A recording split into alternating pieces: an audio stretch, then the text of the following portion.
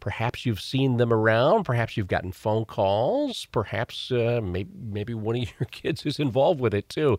It's Girl Scout cookie time. The last Girl Scouts I saw out selling them actually were part of the Love Local events just before Valentine's in downtown Coldwater. They were out there selling their cookies, but they're doing it right now. And joining us on the line from the Girl Scouts, the Chief Communications Officer for the local Girl Scout chapters, Brenna Smith West, is on the line with us this morning. This is not only an important time for those of us who love Girl Scout cookies to get our fix, but Brenna, it's also a great time for girls to learn a lot about work ethic and raise money and all that, right? Yes, absolutely. That is one of the things that people don't realize about Girl Scout cookies. We all have our favorite, whether you're Team Samoa, Team Thin Mint. I'm a Samoa girl myself. We all have our favorite, but the most magical thing about Girl Scout cookies is the fact that girls build lifelong leadership and entrepreneurial skills through participating in the program because they have their own goals that they have to build a business plan around achieving and figuring out how they're going to market and what that process looks like. So, it's so many leadership skills and business skills buried in the fun and deliciousness of Girl Scout cookies. Well, and also a lot of times families get involved with it because mom and dad help with that a little bit. So there's kind of that bonding with the family then too, right? Absolutely, yeah. That's one of the things that we hear both from our girls and our volunteers is that cookie season is one of the best times of year because it's so much fun. Girls come together. It's such a unique program that girls get to come together. They get to be mentored by the adults in their life. And like you said, it really becomes a family experience, which is really, really special. All right, so we kick this off around Christmas time. It'll run through the spring for you guys. Now, do the girls have a certain goal? I mean, are they said you have to sell X amount of cookies for this? Do they set their own goals? How does that work?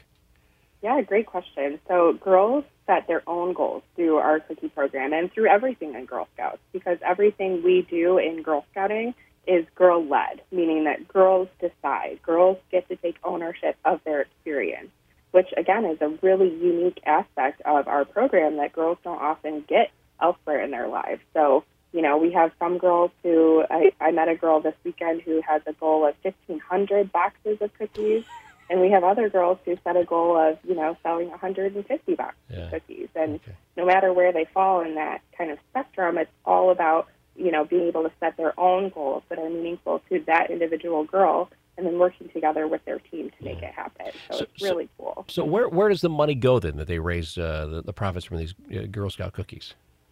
Yeah, all of the profits stay local. So girls receive proceeds from the cookies that they sell. And then often troops will, go on amazing adventures that girls wouldn't otherwise get to experience. Maybe they're going to go camping at Girl Scout camp. Mm-hmm. Maybe they're going to go to France. It's totally up to the girls what they do with their cookie proceeds. But that, again, is one of the best parts about the cookie program is that all of those proceeds stay local and funnel back into empowering girls right here in our community. Very cool. So there's so many different pulls on kids' time these days, including the electronic screens and all of that. How's attendance, I guess, holding up for the Girl Scouts these days? We experienced a drop in membership for sure during the pandemic, but we are on a rebound now, and we're seeing that, kids and families are really craving those in-person, meaningful experiences where girls are able to unplug from their technology, connect with one another, and depending on, the kind of activities they choose for themselves, getting to experience those things that they otherwise wouldn't. So we definitely are on the rebound post-pandemic, and girls and families are looking for Girl Scouting opportunities for their girls. Well, and I think part of it is, we now discovered what we missed, and exactly. Or that we took for granted when before the pandemic. So, any new flavors for Girl Scout cookies this time around? So we do have a second-year returner is the Adventureful, which is a brownie-based cookie with a caramel cream filling, drizzled with dark chocolate and sprinkled with sea salt. And it is just as magical as it sounds. It quickly became my number 2 favorite cookie behind the Samoa. And then also this year, we did have the Raspberry Rally cookie that debuted which was an online exclusive item that was available only on girls' digital cookie stores, their digital storefronts. And that cookie sold out in record timing. It sold out in less than 12 hours. Wow.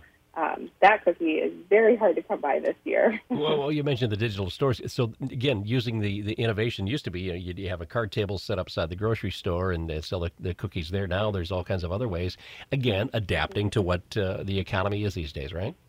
Absolutely. And it's so important for girls to not only build those in-person entrepreneurial skills, such as asking a customer if they would like cookies, doing the mental math to give them the correct change.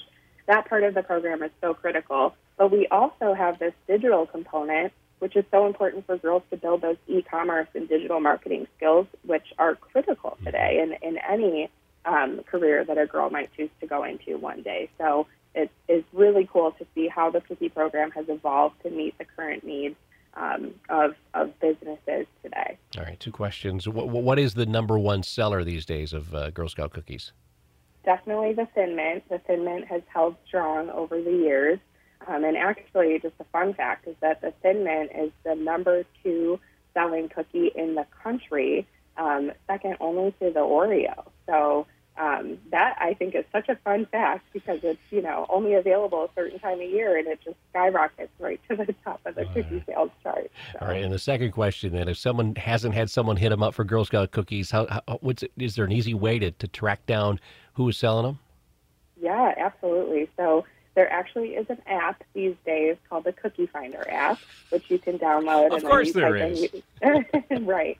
And so you can download that, type in your zip code, and it will pull up a list of upcoming cookie booth opportunities near you. And you also can just Google find Girl Scout cookies near me, and our Cookie Finder will come up on the web, and you'll be able to locate those cookie booths near you. Oh, goodness. You're making it too easy for people to go off their diet.